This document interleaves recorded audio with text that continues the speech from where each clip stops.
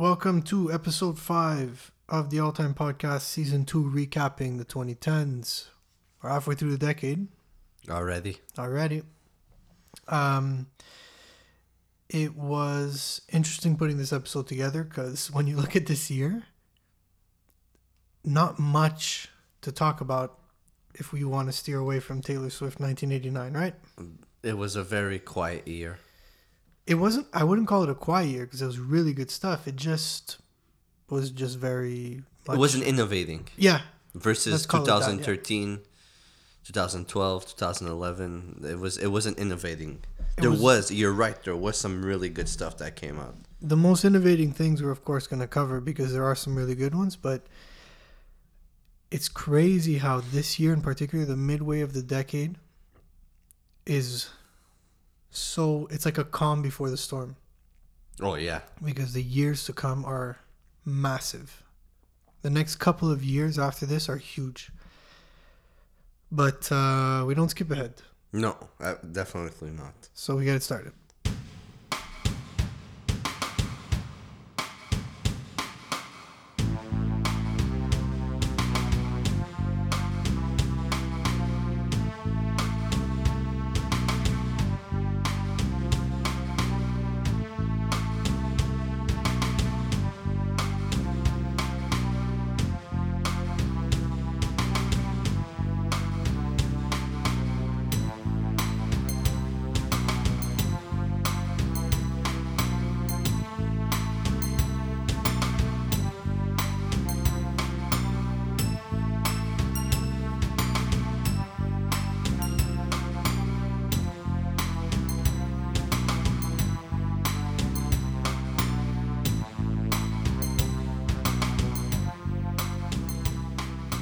Unlike the previous episodes, we are kind of cheating on this, I think.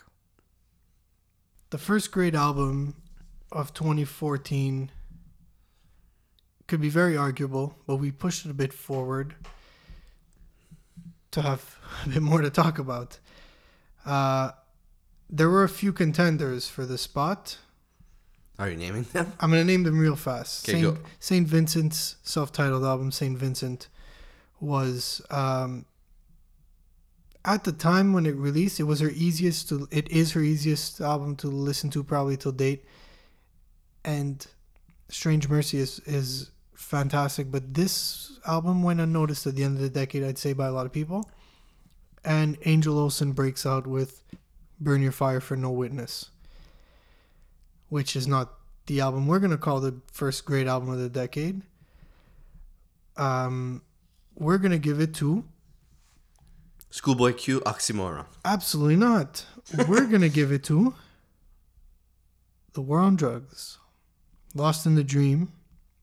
Last episode, when we did our 5, I mentioned Kurt Weill being part of a band. He was a member of The War on Drugs. As Adam Grand du Ciel would record with Kurt Weill for his projects, they would kind of bounce around helping each other out. But no longer on this album. So, The War on Drugs, Lost in a Dream. Pretty big deal of an album. Comes out on March 18th of 2014. And I remember that year being slow for the first 2 months. It was very quiet. Like I said, the St. Vincent and the Angel Olsen were good albums, but this album came out and it was interesting because I said Kurt Weill was great guitar rock. This album pushed that type of music forward for a little while. Mm-hmm. You were hearing them on our radio stations that would cover rock oldies. I'm sure like you were hearing a lot of their single Red Eyes on a lot of stations elsewhere as well. If we were getting it here. And it was cool to see that for the first time in a long time, we spoke about the Arcade Fires being big. We spoke about other rock bands getting known. But there was something about The War on Drugs, and there is something about The War on Drugs that holds on to this. There's something nostalgic about them. They sound like a time, and they don't sound like they're of today. They bring back the sounds of Springsteen, of Petty, of Dylan, of the sounds of old. A lot of this stuff is recorded on vintage material, on vintage gear. He's huge on using old sounding things, old vintage gear. And it's cool to see a band come back so, like, now and be so relevant doing 70s and 80s sounding rock so well. It's nothing we've never heard before. It's just being done really well again. This was the third album by The War on Drugs. Shit, third album? Yeah, took them a while to break out. I actually saw them open for Destroyer when he toured Kaput. Okay. In a small... There was nobody there to see them, and... That's two different styles of music.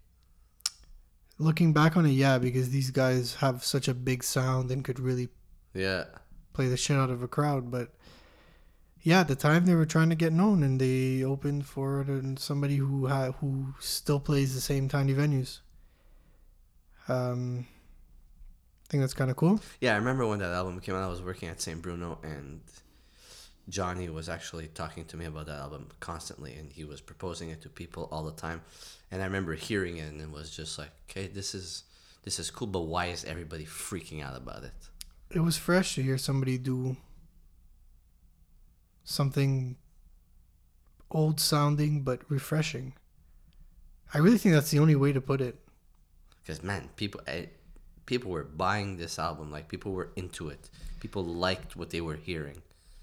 It's a really good album for, like, I mean, soundscapes and just good sounds, good tone. Like, I know I'm a bit of a nerd for that stuff, but, like, it's the music on it just sounds so crisp.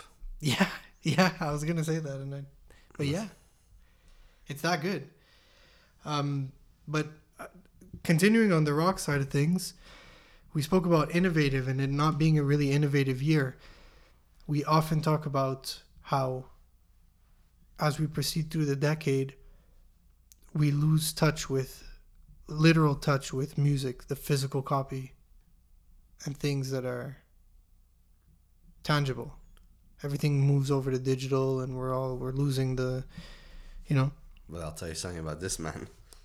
This guy worked hard to keep, and continues to work hard to keep physical, tangible media. He cares about it. He really cares about big time. Jack White, Lazaretto, his second solo album. His solo career launched in 2012 with Blunderbuss. The White Stripes were done. He takes off on his own. Thank God the White Stripes are done. You want to know why? Because he could dig into his sound. Yeah, but the White Stripes are so good, though. Yeah, but I found it was getting stale towards the end. At the end of the White Stripes, he was starting to do what he did on his own. He started kind of breaking. But now I think... I mean, we're not going to deny it. He was the White Stripes. Oh, definitely. So, he wrote probably everything. Oh, yeah, he definitely did. He did all the instruments. He just played the goddamn drums. But it was cool that he was able to break out and actually focus on music. Because that guy, you know that he loved music. Because the way he's caring for vinyl and the release of his music and the crazy things he does, he cares about his art for music. And now he could finally do that stuff on his own. Well, the thing you said about vinyl, this specific album was released... I think people were buying into it more because of what he promised you could do with this album. He really made this album an interactive experience for the listener.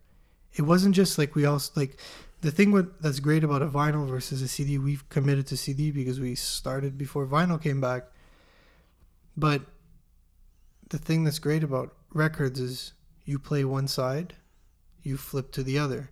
So if you're not attentive in the listen, like there's a bit of interaction that you need to, that requires your attention to listen to a full album on LP. Mm-hmm. Correct.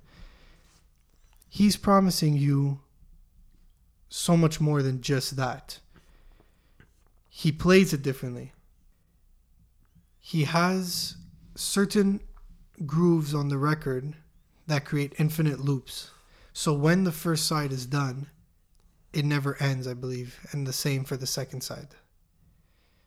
So if you don't get up to go change the record, it loops until you finally change it. How the fuck did he figure that one out? I have no idea, but it's well done. There are holograms that are printed right outside of the label of the record that make an illusion of angels twirling as the record spins. That one's really cool because it looks like they're Have you seen hologram. it? Yeah, I've seen it. Yeah, And it's actually like it works. looks really good. It's super well done. He has his own record label, right? Last Man, Third Man.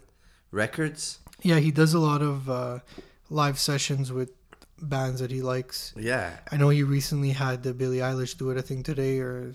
But the interesting thing about this, and I learned this from speaking with Johnny, was that he releases, like, you could sign up to like this fan thing on his Third Man Records, and they send you yearly, like every couple of months, like a box, and in it you have different special edition vinyls, and you can discover music that he puts together from himself, or from artists on his label, or just different artists that's worked with him or something like that. Yeah, he does. He's a lot of he's very hands-on with his label. But I find that super cool because it's not Absolutely. happening, and he's giving you, okay, yeah, you got to pay a price for the year, but he's giving you a bunch of music so you can get into it and still have the physicalness, Yep. if that's a word, of music. He cares about the music. It's not just, hey, there's the new whatever that came out, let me go on my phone and fucking click download, or let me go do the snippets of it. Nah, I don't give a shit about it. No, here's the physical. Go listen to it. Oh wow, I like this. You know what? It's next? super cool, yeah. And what's really before this album came out, he did this. He broke a world record for world's fastest record sold. Between the time it was recorded to the time it was purchased. So what he did was he had a live performance that was tracked directly at Third Man, somehow tracked directly to the pressing. So recorded, pressed, and the first person in line was waiting to buy it. So 3 hours, 55 minutes, and 21 seconds after the song was recorded, it was sold to someone. That was the world record of You did it on purpose, fastest or you record. just... Yeah. It was super well planned and super timed, and they had a filming crew and everything, and they processed the whole thing. The guy putting it on wax. It was really cool. And I think what's cool about it is that we spoke a bit about this when it comes to hip hop. A lot of people don't like to go back and do the homework, find out who was the first to do something that somebody took after, find out whose style somebody's copying.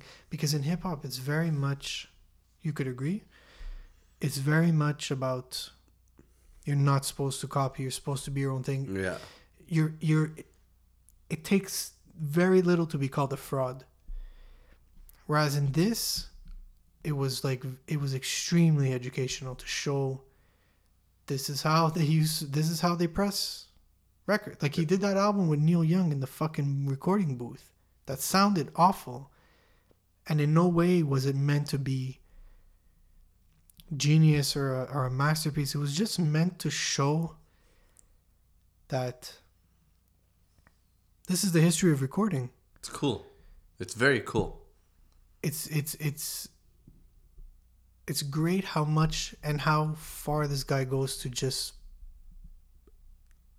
recycle knowledge. People aren't interested anymore.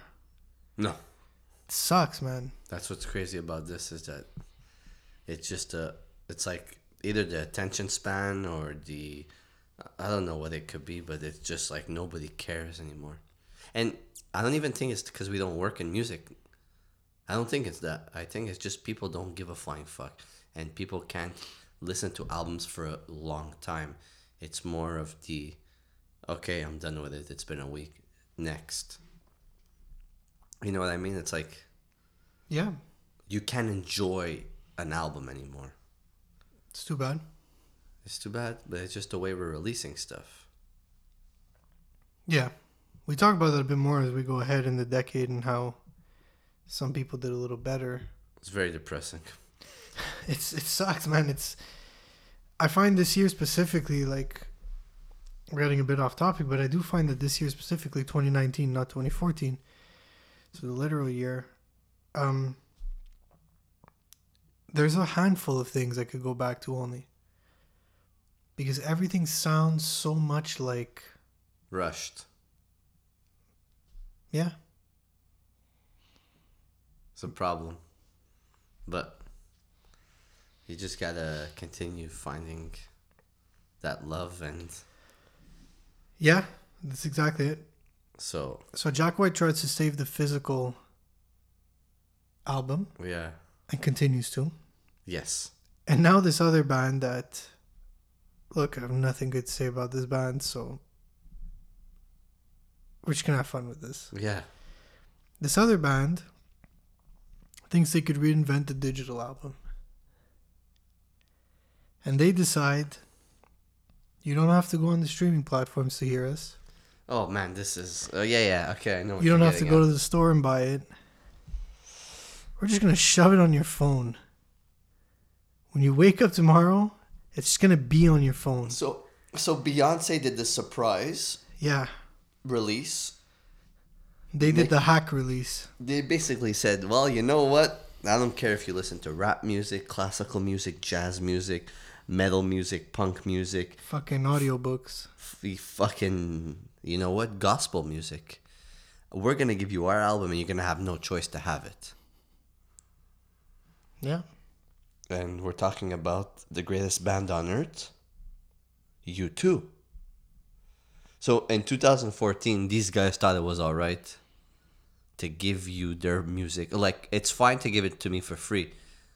Yay. But putting it on your phone into you, like, you open up your phone and the album is there on your iTunes. I physically opened my computer and went on my iTunes, and the album was there on my 23,000 songs of hip hop. I had a U2 album there. Yep. Now, brave move, but you pissed off a lot of fucking people. Yeah. Yeah.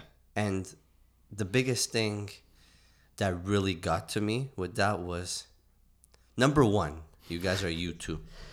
You guys are a big band already. Like, you guys are fucking people love you. Massive. You sell out stadiums, baseball fields, the whole entire world. You guys do 3 shows, 4 shows a night in certain places. Not enough, but no. You had to basically creep into my fucking iTunes and give me your album. You guys don't have to do that. It was really like a way of them to say, like, you know, we don't even need the money. Everyone could have it. And I don't know, for me, like, a lot of people were upset. To be frank, I wasn't upset. I don't give a fuck. Like, I don't care more for you. I don't think that was it was really nice of them. Didn't help me from liking them more. It's like, it gave me something else to do, which was go delete it. Yeah, it's fucking annoying. But to me, it's like, why do you have to, like, why? Because they can. But that's the problem. My whole thing with it is that in the digital age, I could choose what I want to go listen to. Yeah. So even putting the album onto my phone, you're not tricking me. I know I don't like U2, and I know I'm not going to listen to it. Look, it's not that I don't like U2, because there's one song I really like from U2, and it's the song in Mr. Deeds.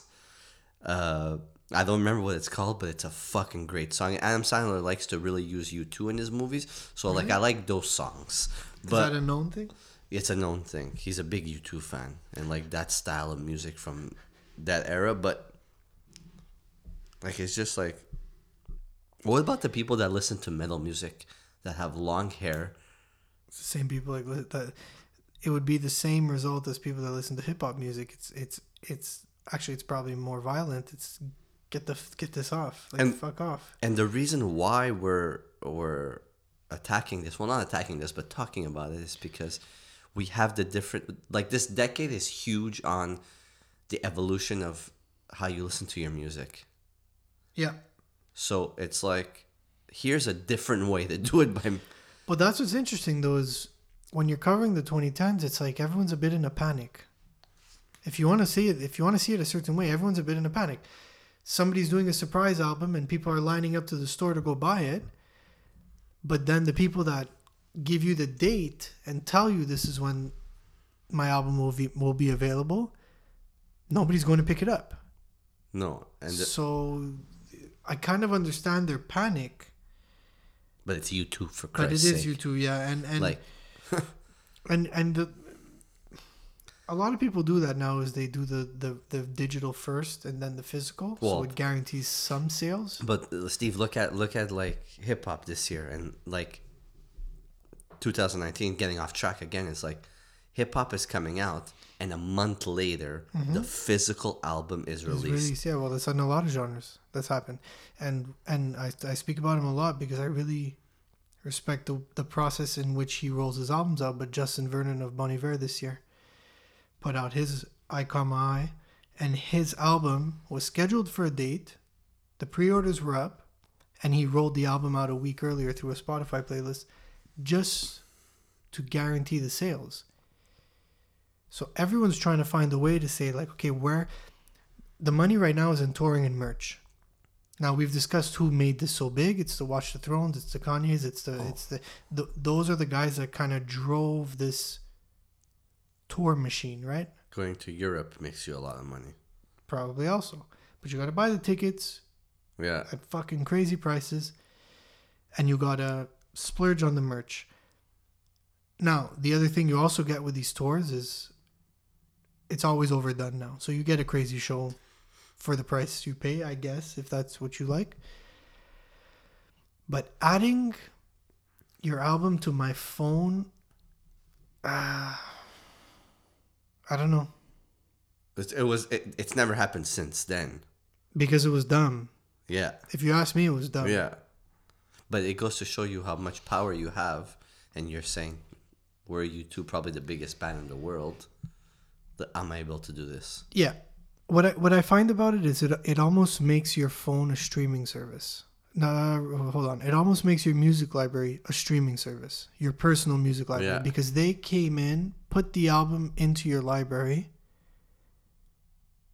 but I still have the choice to go hear whatever I want that's mine. So you're not it's about just as good as saying it's out on Spotify now. I gotta go choose it.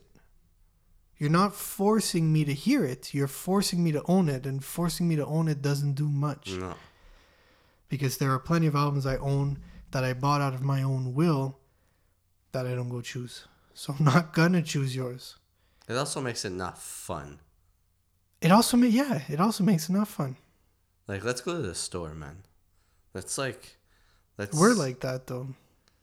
Yeah, I know, and again, we're getting off topic, but Do you think a lot of the people that we're getting off topic this episode, as you could clearly see, we didn't have any much notes, for 2014. but it's fine. I like this. Malenko likes this too. Trust me, he's told us that he loves it when we just talk shit. Go off. Do you think most of the listeners go out and buy? Probably not. Probably not. You know what? I think it's 50-50 or 40-60. I'm happy I'm happy to say that the people that listen care. That I know.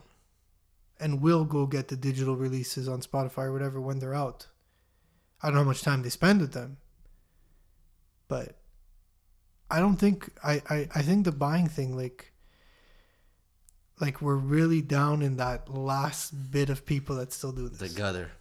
But 2014, man, we were still buying music. Like, if I look at my list right now that I have, and I keep going on, like, man, like right now on my list, there is about 20 to 30 albums that I highlighted to see what I want to talk about.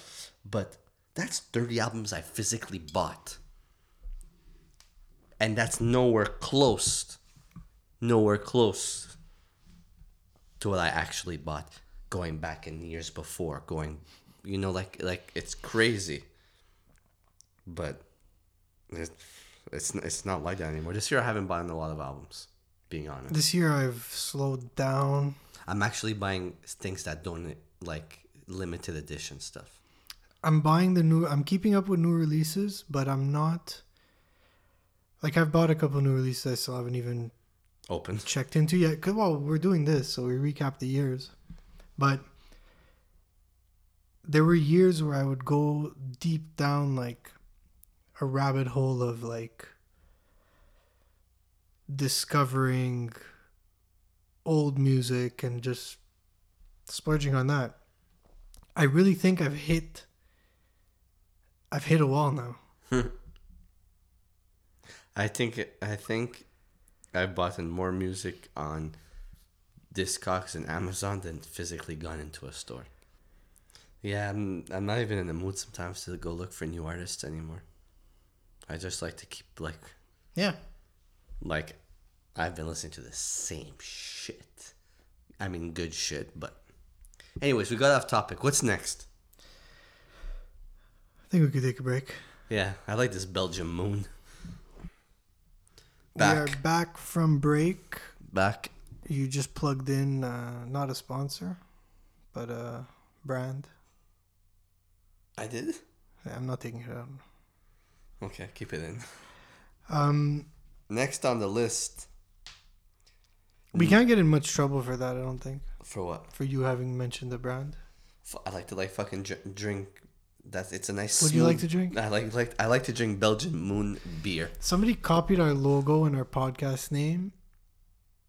In Siberia? No, in Malaysia, and literally writing out to Anchor, who distributes our podcast. There is fuck all we could do about it. Really? Yeah. Okay, but first of all, are they talking about what we're talking about? I don't know what they're talking about. So, to all the fans out there that listen to us on a weekly basis, daily basis, yearly basis, whatever it is, if you know how to talk Malaysian, please contact us. Well, I think I'll just write them a cease and desist. Yeah, can you? Send them some stickers. Are you fucking kidding me? I gotta fucking pay for their podcast too now? Not a chance. No, I would tell them to stop using the logo. That's crazy. Or severe consequences will follow. But I'm not gonna give away my game plan on the show. Way off topic, huh? Yeah. So Vince Staples, the not official beginning, but the more amazing rollout to. Could we call it a debut body of work?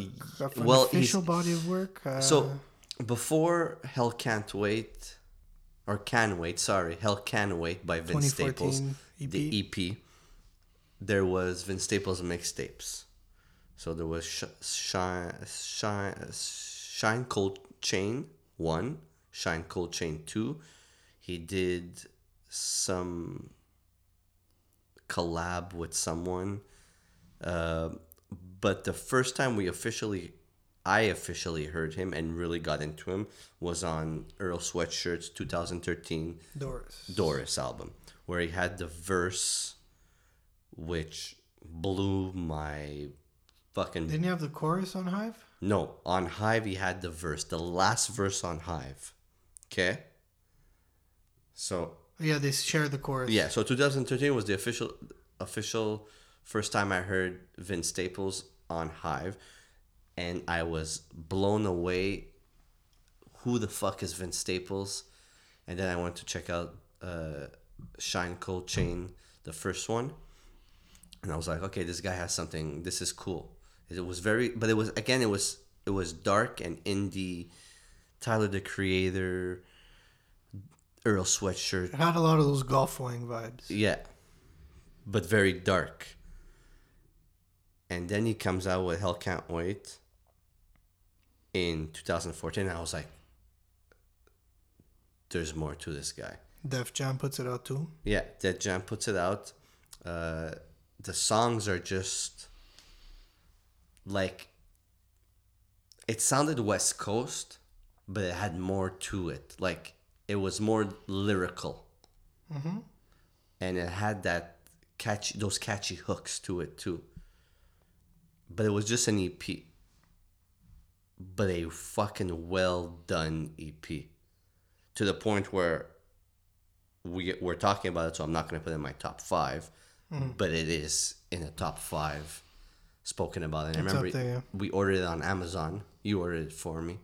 And there was a physical release of it. And I'm very excited that I own it. Yeah. But it goes to show that when you're building up to your music, you're building up to your brand, you're building up to who you are, you put out good bodies of work leading up to your first debut Summertime 06.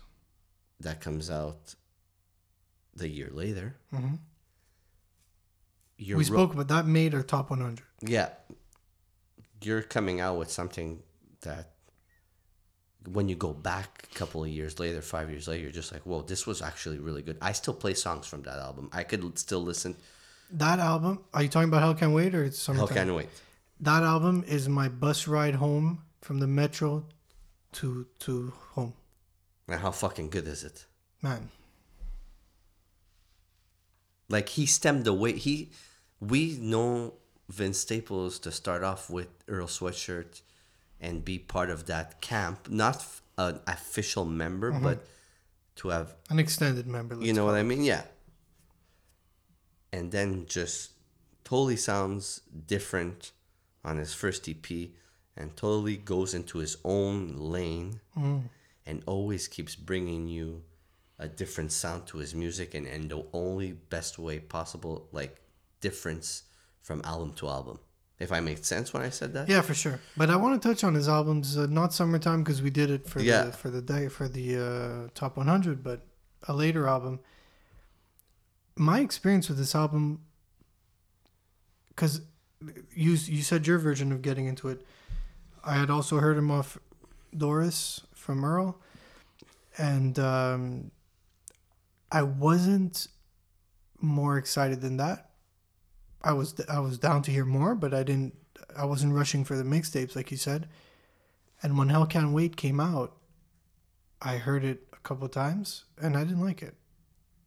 I didn't think it was that good. I thought it was very one and the same with what everyone else was doing. So I, stuck to Doors, stuck to other albums that were coming out of that sound at the time. And when Summertime came out, it, like you said, this EP was really a stepping stone into Summertime and now holds up even better knowing or hearing the transition. And I had told you that this was a rapper that I could, I didn't care much about after this EP until Summertime. Today, I know what you feel about Kendrick. And we haven't been talking about Kendrick. We spoke about him so much in the previous season. He'll come up again for sure. But I know what you feel about Kendrick. That's maybe not to that extent because you listening to hip hop exclusively, you have a bigger attachment to these artists. But in hip hop today, Vince Staples is my Kendrick to you. And I totally understand. And he's one of the most important artists of this decade for hip hop. One of the most important ones. Yeah. By far. Absolutely. And to me, he's better than the A$AP Rockies, the A$AP Fergs, the Earl Sweatshirts. I'm sorry, but like Schoolboy Q's. The Schoolboy Q's. This guy could make music and can make music last. Like it stands the test of time. That's lacking right now in hip hop. Oh fuck, for sure. This guy's bodies of work, and like you said, they're never the same twice, but they stand the test of time. And the artwork is amazing. He does a lot of nice artwork, yeah. The artwork on this album was crazy. It didn't seem like a hip hop. I was going into a hip hop. And Hell Can't Wait. Yeah. Like it How seems can wait? How can't or can wait? Hell Can Wait. I always call the album Hell Can't Wait. I do that too, though. It's just probably because Hell Can Wait, Hell Can't Wait. How can wait? Yeah, it's Hell Can Wait. So basically, like, go fuck yourself. Hell, you're gonna wait for me. It's fucking So what's next on our list? Because of Vince Staples. We are blowing through this episode, man. Wu-Tang come back with an album. Fuck. So as you already know, I'm a big fan of Wu-Tang. Huge fan of Wu-Tang. Pause. Episode 3, season 1. I started rapping lyrics, my favorite lyrics. I got really into my love for Wu-Tang. And it was super cool that they decided to put out a new album in 2014, A Better Tomorrow, Wu-Tang A Better Tomorrow, which I thought, you know what, fuck it. You know what? They're all reconciling. They're all friends. Let's see what they could do. But before the album dropped, I remember reading that U-God was pissed with RZA. Raekwon was, I don't know, in a bad mood somewhere. And the album to me just got lesser and lesser interesting, and the hype just went away, and I was just like, don't put it out, just fucking, I don't know. And the single came out, and I can't remember the name of the single, but I liked the single. It sounded like they didn't miss a step. No, it did. Like, they didn't miss a step. Like, there was some good bars. They were rapping like they rapped. But then the album came out. The cover, great cover. If the cover was awesome. I was really happy with what they did with the cover. Now, second single comes out. I was like, okay, doesn't sound like the first single. Let's see what's next. So I put on the album. I'm excited. I buy it the first day. Everybody's texting me, Steven, did you hear the new Wu-Tang album? Actually, hold up. I have a different. I remember this differently. From me? Yeah. I remember this differently. I remember us working overnights at the shop, and that's the first time we put it on, and I was busting your chops that it was so bad, and you were pissed that it was so bad. When we worked, so you took it off. We had to do an overnight when this released, and we put it on. And when we put it on, it started okay, and then as it got bad, I was telling you how bad it was. You got upset. You took it off, but not because you thought it was bad, but because I was busting chops. Really? That's how I remember it. I could be wrong, but that's how I remember it. Because there were certain songs, like the country songs that pulled up, that I was looking at you and I was waiting for you to like be upset or not like it or whatever, and you held it together. But okay, I remember I don't know, differently. that's how I remember. I remember my phone blowing up saying, which I don't understand why every time something happens with Wu-Tang, my fucking phone vibrates. And it's like, Steven, did you hear this? Listen. I can tell you why. But hold on. Tell me why after. To the people that don't text me when something happens with Wu-Tang, I know. Before you know, number one. And number two, I don't need to have a text message saying, can you please listen to this? I've listened to it already. I know what's going on. But you continue. With? What you were saying about, you know why I get the text messages? Oh yeah, what's that you got on your arm? Well, it's a fucking tattoo, but I wouldn't have a tattoo on my arm if I didn't know what was going on, right? No, I think it's just people that they want your take on it. And my take people want your take on things. We do this and people listen to it. My take on this album was it did not need to come out.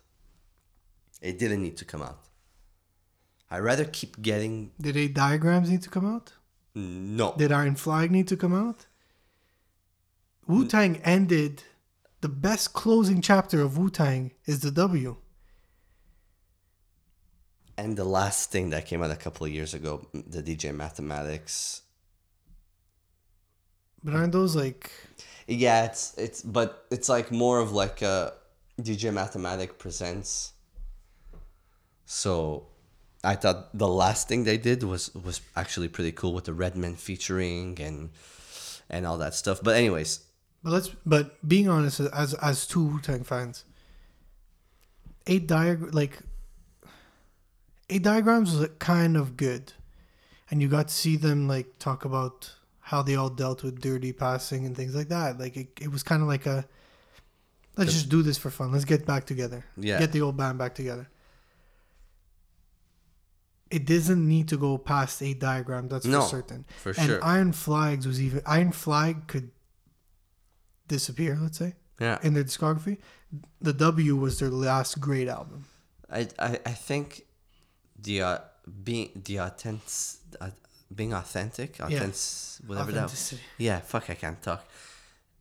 It's like once there is like if you're not all in the studio making an album, and it's I'm gonna go relay this verse, I'm gonna go do this. Oh, I'm arguing with this person because I don't like the direction of the album, or I don't like doing this because that person is here. It throws away so much. It doesn't feel authentic to me. I love that you say that because at the midpoint of the decade where we are now in 2014, we go back to the war on drugs and not being able to describe what it is that makes this album great. Rock albums, the albums like the Kurt Viles, the albums like the Nationals that I keep bringing up in the top fives, we talk about less like this. You need to all be there to do that. Oh, for sure. And hip hop lost that. That's done. The hip hop producer, I don't want to insult anybody if you're making music of your own. The term producer in hip hop is not the term producer in music. No. You made a beat Yeah. and files get sent around, Yeah. and who sent a verse and who sent a. It's great that people are able to put together really good albums doing this. But you're absolutely right. And it's not just with Wu-Tang, man. I'm sure that a later album we're going to talk about, something like Amigos Culture, they were not always there together. It doesn't require it. But They may have been, or maybe more than the Wu-Tang guys, but that's the thing with making music as a band is you're most likely always, and probably not even always either when somebody's doing tracks or whatever. But what you say is like it's so true about hip hop that any featured track, as good as it sounds as the final product, the verse of this guy on the other guy's song, the magic that comes from the studio is gone. You know that when you hear 36 Chambers, you hear it was recorded in a place together. Yeah. And it's cool that they put this out, but it didn't need to happen. But while I'm listening to the album, like when I hear Method Man, I get excited. I'm happy. When I hear Ghostface, I'm happy. When I hear Raekwon, I'm happy. When I'm hear these guys, and I'm listening to my favorite rappers rapping, it feels great to me. But Yeah. are you doing it just to do it, or are you doing it because? But it must also be bittersweet for you because you tell yourself, like, I have to wait years for a Method Man album. Yeah. I have to wait years for another Raekwon album. Yeah.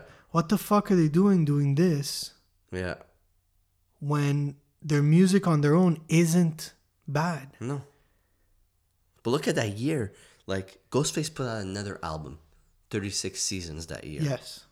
Yeah. And it was fucking great. It was good. It was a good album. I thought it was amazing. I was like, fuck, another concept album by Ghostface, and it sounds great. Yep. So when these albums came out in the same year, what are they focusing on? What's Ghostface focusing on? That Wu-Tang album, or is he really focusing on his projects? You know what I mean? And Raekwon put out an album, like they weren't focusing on that album. They wanted to like really do things on their own, and sometimes it sounds better. Like sometimes I rather have the Raekwon featuring Method Man and Inspector Deck than the Wu-Tang Better Tomorrow. But Wu-Tang Better Tomorrow is a RZA album featuring Wu-Tang members. This was his way of doing something for him. Yeah. The other guys didn't need it. No, they don't need it. And I don't think they were in a good space either for them to really focus on it. No, clearly like not, that. for sure. You know, everybody's touring. There's a lot of members in the group and stuff like that. So, like, for the future of them, I think after all these documentaries coming out and the TV show and stuff like that, I think if they do another one... This was the last one, right? Was there something after this? No. This was But there was the Mathematics, DJ Mathematics came out with Presents Wu-Tang Forever, something. Fuck, I I'm can't remember. blanking on that. I don't remember that. Yeah, it came out maybe like 2-3 years ago, and it was better than this. Like, it was actually way better. better than this. Like, there was Redman. Yeah, this was bad, man. So it's like, am I gonna ever go back to this album? Probably not. Worst album? For them, Yeah. it's because 8 Diagrams has some really strong points. Yeah, 8 Diagrams is alright. But again, there's like, if you take away, like, when you go into this album and you just want to listen to your favorite rappers rap, it's cool to hear them in 2014. Because you're waiting for the Inspector Dex album, you're waiting for the Method Man, the Master Kill albums, you're waiting for all these albums. But then you go in here and you're like, okay, this is cool. When you want to hear just them as MCs. But yeah, it has to be their worst one, and I'm happy I didn't see them on tour for this. So rank the Wu-Tang albums, because this is the last one. And For now, because I have a feeling they're gonna come back out with something else in the near future. Was it Once Upon a Time in Shaolin? No, that's the one that $1 million Shkreli one. has, right? What? Martin Shkreli has this one. Once The $1 Upon a million Time in one? Shaolin? Yeah, but that's bullshit because they weren't together. They didn't know that was Seems they're never together. that was the fucking guy. One of the Cliff something guy took. Hey, can you give me a verse for this song? Can you Yeah. give me a verse? Because they don't agree with that. Yeah. Method Man came out. Yeah, they all hate it. Yeah, so that can come out, and I won't listen to it unless they all come out and say, yeah, go listen to it, which is never gonna happen. All right, so Enter the Wu-Tang. Number Wu-Tang 1. Forever, The W, Iron Flag, 8 Diagrams, A Better Tomorrow. Yes. Rank. So it's 36 Chambers. Number 1. Forever. Number You know 2. the way I feel about Forever. Yeah. Iron Flag. Ooh. W. Really? 8 Diagrams. A Better Tomorrow. I know you're looking You at throw me. shade at the W, man. I don't know. I like My Iron. ranking? Yeah. Enter the Wu-Tang, number 1. The W, number 2. Yeah, I don't get the U and the W and Forever, but anyways. Wu-Tang Forever, number 3.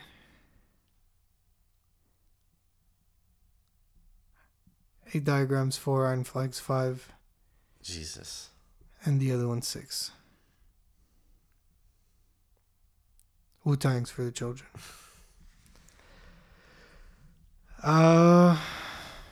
2014, man. That was a pretty standard, just a regular year, man.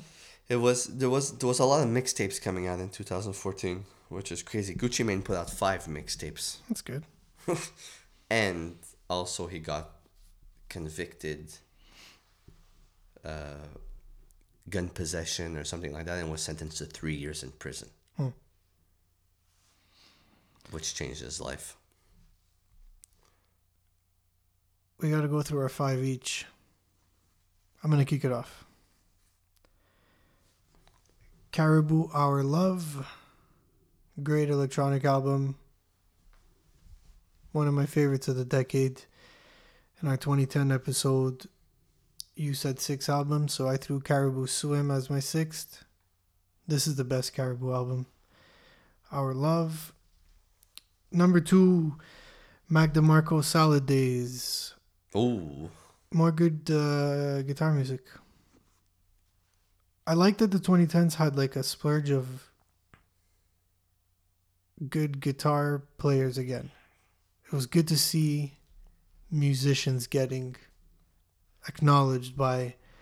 I know now he does a lot of work with Fender guitars and stuff, and like they're noticing this up and coming wave of young musicians that are trying to bring it back. And Mac DeMarco does pretty well commercially too. So Salad Days, my favorite Mac DeMarco album from this year. 3, I'd go FKA Twigs LP1. This was an album I didn't love right away. It took me a little while. I forced it onto myself a bit, and now today it's a fantastic record. Her new album comes out tomorrow, so I'm gonna go pick that up. The songs that came out so far sound like it might be better than the first one, so looking forward to hearing that in full. Tomorrow morning, Spoon, They Want My Soul. Spoon return to form. No, they've always Spoon was always Spoon, but this was a good album following. I wouldn't call it a disappointing one, but one that didn't punch as much in Transference in 2010. They Want My Soul by Spoon. And last but certainly not least, Sharon Van Etten, Are We There? Good singer-songwriter stuff. You might know her from a show called The OA that sucks. Go for it. That's your 5. So my 5, besides the G-Unit comeback and all their EPs that they came out with, I am going to go with number 1, Step Brothers, Lord Steppington. Step Brothers is Alchemist and Evidence. Fantastic body of work. Alchemist as a producer with Evidence together is just, to me, is just crazy.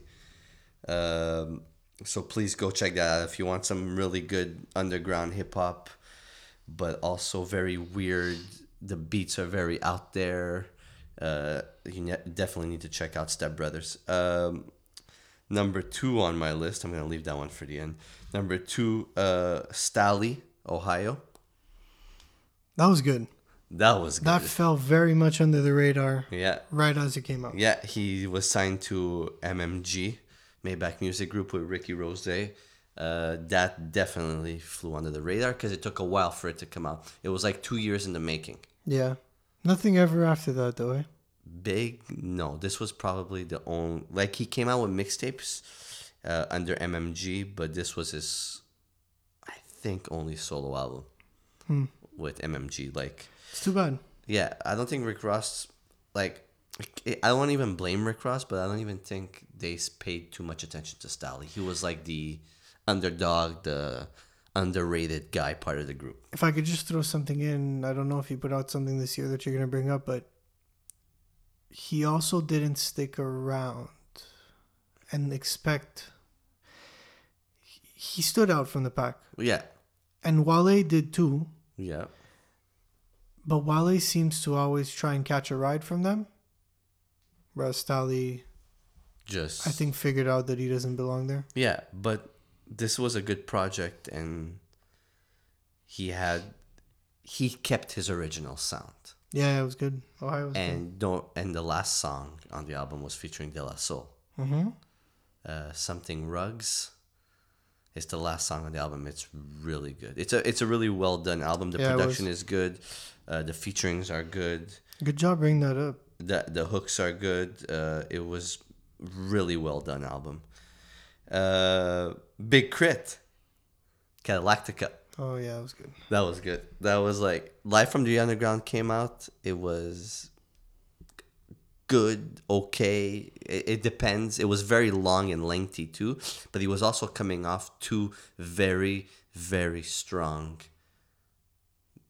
quote unquote, mixtape albums. Yeah. So like he had like the bar was high already, but when this came out, I was like, finally. I think it was kind of like the hype cooled down and he was able to do. Yeah. But again, another artist that continues to put out music pretty much regularly. Yeah, every 2-3 years. It just doesn't punch though. No. I don't think like at this time people wanted to hear this. Yeah. Now nobody wants to hear this. It sucks. It sucks. And I remember going to the show that was at Underworld. I went to see the show with Danny, and I met him after the show. Really cool dude. But this show was good. This was fun. this was a really fun show, and it was for this tour, so he played a lot of songs from the album. It was I'm really happy with this album. The stuff after this, I've listened to. Am I gonna listen to again? Maybe once or twice, but this was basically his last best album. Mm-hmm. And it's very soulful, and it brings you back that Outcast sound too. He used a lot of that Outcast Yeah, he did. elements in this album. The Catalactica, that's what it's called, right? Galactica, yeah. The theme reminded me of Stankonia theme. Yeah. Felt like he was kind of trying to do that. Yeah. But he did it well. Number 4, Prime. Mm-hmm. That was Royce good. the 5'9" in DJ Premier. Now, I'm a huge Gangstar fan. And DJ Premier is a producer is top 3 producers all time for me. So hearing him with somebody Royce like 45. Royce 45 is, I was like they did songs together on Royce's albums before. Mm-hmm. But for them to put out an album together, I was blown away by this. Like, this was like extended roots from what Gangstar sounded like. Mm-hmm. With just with Royce the 5'9" being very different from Guru.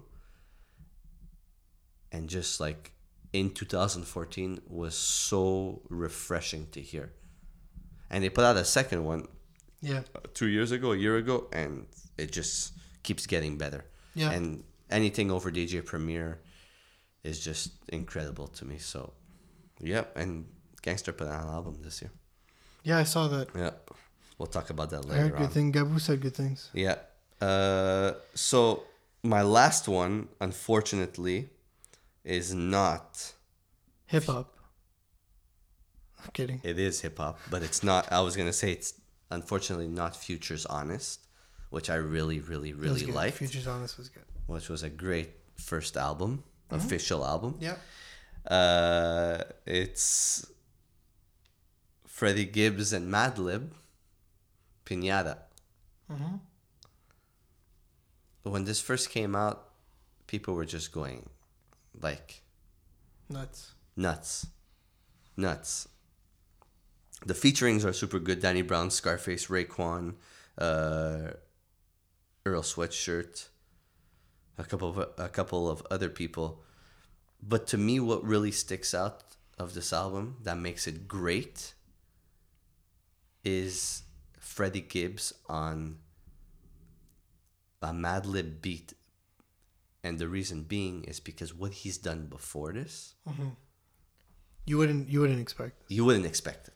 Like, I'm used to the Freddie Gibbs with those hardcore beats, or the boom bap beats, or the very underground, in your face type beats, Yeah. violent beats, Yeah.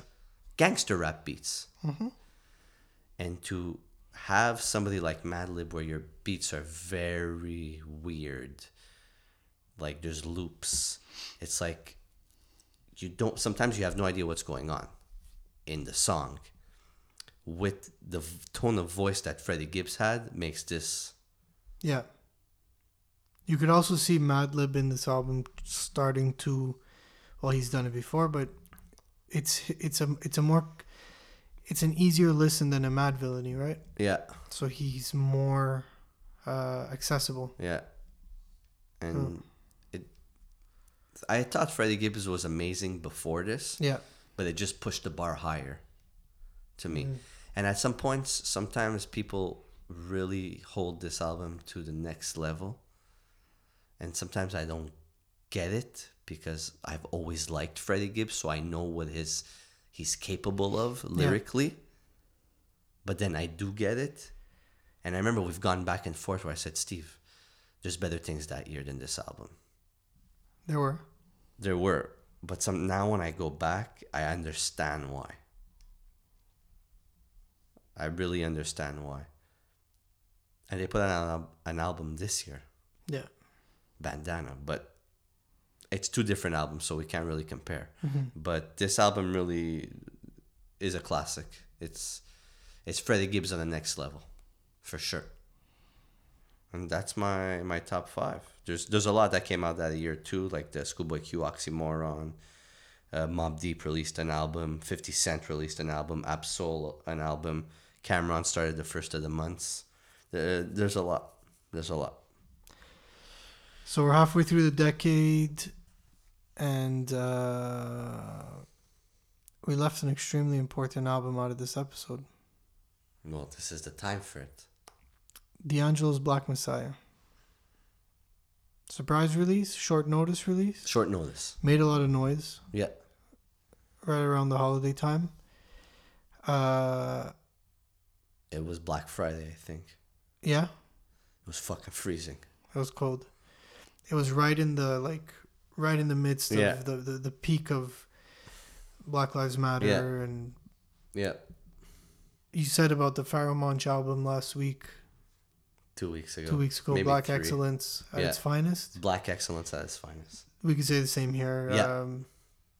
And this album, for me, is musically sounding better than Voodoo. Better than his 2000 album. See how the gap between albums? Yeah, he disappears and This sounds better than Voodoo? To me. But you also got to take this into consideration. I heard Voodoo after the fact. Yeah. I heard this as it came out. Me too. So. But there's something about this album. I really like it. But the recording of it, I don't know if it was meant to be like it was like a live album. But sometimes the vocals. That's just the equipment they're using. It's the vibe of it. Yeah, because sometimes I'm just like, man, put the fucking volume up on the vocals, because the vocals could be so crispy. Very lo-fi and very and you see, that's where when you compare it to Voodoo, Voodoo was just like way more like. It was a little cleaner, a little tighter. Yeah, I see that. But I think this album was made on purpose. Yeah, to sound rough, like that. Yeah. It's a great album to put out at that time. Very politically driven. Yeah. And D'Angelo is just. I feel bad for missing it now. We could have.